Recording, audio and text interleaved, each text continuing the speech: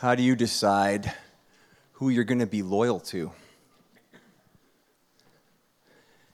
Have you ever stopped to think how you make those decisions? We're going to stop and think right now. How do you decide who you're going to be loyal to? We don't often stop and think, right? Oftentimes just experiences happen to us and we react, and maybe we reflect once in a while. But so let's just stop and think right now. I got a handheld so that I can ask you, who are you loyal to and why?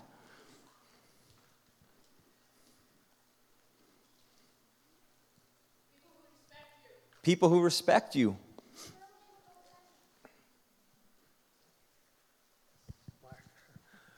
My wife, my kids, and most of all, Jesus. For 48 years, he's been my Savior, and I'm so grateful. Praise God.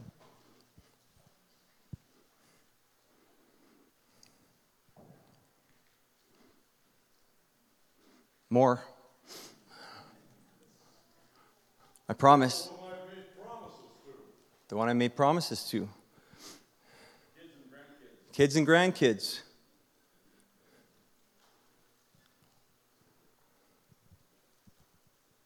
What about in business? What about in school? What about in church? What about in the community? Who do you decide to be loyal to? I mean, yeah, wife is easy, you think, to say that answer here because everyone agrees, right? And that's good. How did you choose your wife, right? Why did you say at the start, yeah, I'll be loyal to you? I promise, I'm not going to be the teacher who, as soon as you give the answer, I'm going to use that as a springboard to say it's not true. Right? Teachers do that sometimes. It's good to stop and think about this. Maybe someone will say, well, what is loyalty? That's always the smart kid, right? Define loyalty before I give my answer. Okay. Who do you trust? Who do you commit to? How are you loyal? So that's what we're going to talk about today. And I'm going to put it to the kids to decide how this goes, okay? So if you're a kid, just because you're tired of sitting already, I'm going to give you a 1-minute break to stand up, okay? If you don't want to stand up, that's okay. We're just going to vote in the end, okay? So kids, you get to vote on this. You vote on whether we're doing a story right now or whether we're doing a sermon, okay? Story or sermon, that's your vote. You know what a sermon is? Introduction, 3 points, awkward, personal anecdote, conclusion. All right? It's that or the story, okay? So, all right, kids, you ready to vote on the story or the sermon? Hands up if you want the story. Cool beans, all right? Hands up if you want the sermon. All right, story wins. In case you think democracy's real, that vote always goes how I want. Okay, here's the story. The story I'm going to tell, I'm not going to use the real characters' names. I'm going to call them by what their name means. Kind of like John Bunyan did in one of the best novels ever, Pilgrim Progress. So this story revolves around a man named Kindness. I think I found him. He's over here. This guy right here, he's Kindness, okay? You don't have to stand up. You don't have to move. You don't have to go anywhere. It's just Kindness, okay? And just for the sake of the story, his wife, are you yes? Okay, that works out good. His wife's name is Darling, and you have to pronounce it that way. You cannot say darling. Okay, it has to be like you're in a 1960s James Bond movie, okay? Darling, set in Europe somewhere. All right, so Kindness and Darling are the central piece to this story. But before we get to that, we need to do the backstory, the prequel. Okay? And the prequel involves a young man from their town. And of course, how it works out with every small town is when a young guy gets to a certain age, he wants to leave town and figure out life for himself, right? So the name of this young man who left town to seek his way in the world is good looking right here. You know it's true. So, good looking leaves town, and he wants to go to the big city, so he does. He goes to the big city. And, big cities are full of opportunities, ideas. It's a melting pot, right? It's different than what your family taught you, all these things, So, while good looking is in this city away from home, he does stumble upon some interesting ideas. And one of those ideas was that there was a man who rose from the dead. That's a pretty outrageous idea to believe. Good looking decides to believe it's true. Okay? Now, the person who was preaching this message was a man by the name of Small One. And Small One right here, he has a heart for the young guys in his community, okay? So Small One was preaching to Good Looking about this man who resurrected from the dead and teaching him how to follow. And over time, Good Looking decides, it's a good message for me, then it's a good message for everyone, and I need to go back to my hometown and tell them. So that's what he does. Good Looking goes back to his hometown where Kindness and Darling live, and he tells them. And he tells everyone he knows. And Kindness then also believes in the risen one. And they do something as a couple that's been one of the basic and most powerful strategies for changing the world for the last 2,000 years. Hospitality. Darling opens up their home for people to come in. And they share in their home about the risen one. That changed the world, that kind of attitude. And that's hard to do. Not a lot of women do that. She was willing to do that. So over time, there's a group that's meeting there. Good looking, he kind of felt like that was his role and it was done and he went off. But a group kept meeting in Kindness and Darling's house. But not everyone was having it. Not everyone. Not everyone. Who's the guy? Who is the guy? I'm trying to pick people. Oh, yeah, there we go. Right here. This guy. Useless. Useless. You know what you have to pick the right person for the role. And this isn't my first circus. This guy's been useless before. Useless was having none of it. Okay? He worked for Kindness. And he knew the guy, but he was having none of it. This talk of the risen one. And very much like Good Looking, he also wanted to go and find out what the world had to offer, but he had a problem. He was under contract with Kindness. He wasn't allowed to just leave. But he weighed his options and he did it anyway. Now, he didn't just go down the valley to the city where Good Looking went to, because that would be too easy to find him. And the consequences for breaking contract were severe. So he kept moving. He went the equivalent of from like here to Chicago away. Went to a big city. Was going to hide out and find a new life. Now, you know how this works. When you're from a small town like this, and you go to the city nearest to us. So if you see someone here that you kind of know in the grocery store, you might say hi, but you're not going to really talk to them if you don't know them that well, maybe, you got your list. But if you go to the city and then you see that same person, you'd be like, oh, hey, you're from the same town. Oh, yeah, I've seen you there. Right? All of a sudden, you have more desire to talk to them, right? And if you went to, like, Winnipeg and you saw someone from a small town that you're from, you're like, whoa, hey, let's do coffee. Let's hang out for a bit. We're in this far away. What are the odds you would see someone in Chicago from a small town? You could probably hang out there for weeks, months, never see someone. That was useless hope. You know, every good story has that start, that tension piece, a coincidence kind of factor, an apex, and then a conclusion.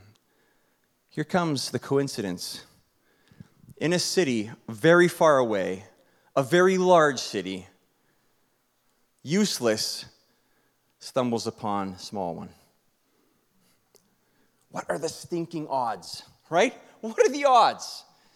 And we don't know how much small one knew kindness, but by association, there was relationship there, okay? We know that much. Whether there was a visit, whether there was a report from Good Looking, they knew of each other. He knew that kindness was following the risen one, the same guy he was. They knew this stuff. And now he meets the runaway. Oh boy. What happens? Same things that always happens. Let me tell you about the risen one.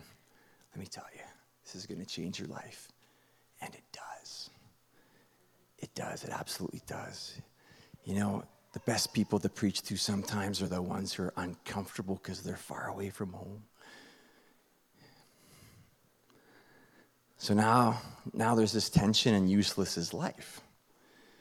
Because, you know, it's very simple and easy to be reconciled to a deity. It can be very tricky to be reconciled to a person. It's easy to have your sins forgiven, but what useless realized is that there's a human element also to forgiveness. If I've been made right here, I'm going to also want to make things right here. So he makes a hard choice, and life is full of them, right? There's not like the hard way and the easy way. It's usually the hard way and the hard way. Which hard will you choose, right? It's hard to stay married sometimes. Divorce is also hard. Which hard do you want, right? It's hard to stay in school. It's hard to function without an education also in this time of life. Choose your hard, right? So useless decides he's going to go back to kindness and reconcile. He broke contract, might have even stolen from him. What's he going to do? Now, that's risky because under the law, kindness is like the law says the penalty for what useless did was death. So kindness is totally allowed, take him to court and execute him for what he did. Pretty risky to go back. Not sure what was going on in Useless's head. But when you follow someone who's been risen from the dead, fear of death diminishes. But Small One wanted to help his young follower, so he decides to send Useless with a letter to kind of pave the way. And we have a copy of this letter. Now, we don't actually know what happened when they met. But here's my guess. The reason we still have a copy of the letter is because kindness chose to forgive. Not a great story if he goes back and gets executed. Not so great. I mean, it's actually still a decent story because that's a very brave thing he did. But my guess is the reason that we have the letter is because he chose to forgive. And I want to read from that letter to you. I purposely didn't put it up there. I thank my God always when I remember you, says Small One, because I hear of your love and of the faith that you have towards the Lord Jesus and all the saints. And I've derived much joy and comfort from you, my brother, because the hearts of the saints have been refreshed through you. So, though I am bold enough in Christ to command you to do what is required, yet for love's sake, I prefer to appeal to you. I'm an old man now and a prisoner for Jesus, and I I appeal to you for my child, useless. And then he does the old man joke. Formerly he was useless to you, but now he is indeed useful to you. I'm sending him back to you, sending my very heart. I'd have been glad to keep him with me in order that he might serve me on your behalf. But I prefer to do nothing without your consent, in order that your goodness might not be of compulsion or forced, but your goodness would be chosen of your own accord. For this is perhaps why he was parted from you for a while, that you might have him back forever, no longer as a bond servant, but more than a bond servant, as a brother, especially to me, but how much more to you, both in the flesh and the Lord. So, if you consider me a partner, receive him as you would receive me. If he's wronged you or owes you anything, charge it to me. I'm writing this with my own hand. I'll repay it. Yes, brother, I want some benefit in the Lord, but refresh my heart. Confident of your obedience, I write to you, knowing you'll do even more than I say. Even more than I say.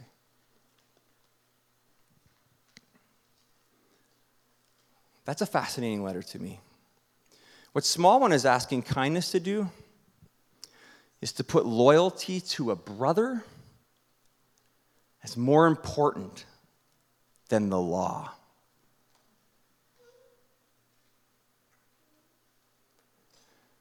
What he's saying there too is to put loyalty to a brother is more important than business. What would his fellow people in his town think? You forgave that guy? You took him back? What kind of sucker are you? What's wrong with you?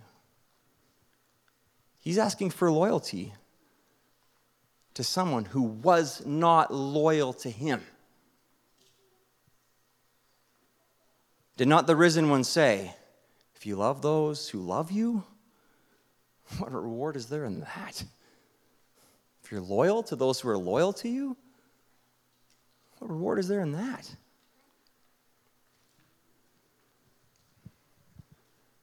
Just so you're not confused, what is kindness's name? Shout it out. Philemon. The letter bears his name, the letter to Philemon. Who's small one? Small one wrote the letter. Paul. Onesimus actually means useful. The joke was he was only useful once he became a brother.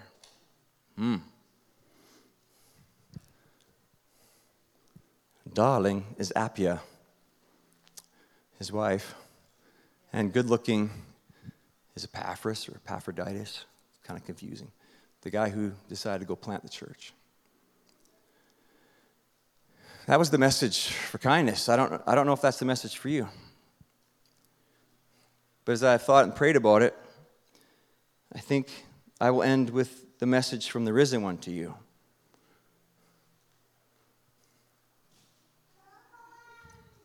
Do not be afraid.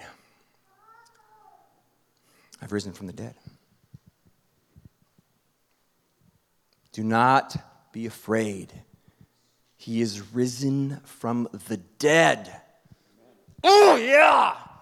We serve a risen Savior. You're dismissed.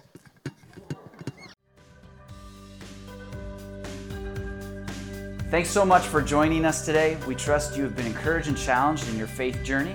If you're desiring prayer, want more information on our church, want to partner with us, or be involved in any way, please go to our website at mountoliveefc.com. We'll see you next time.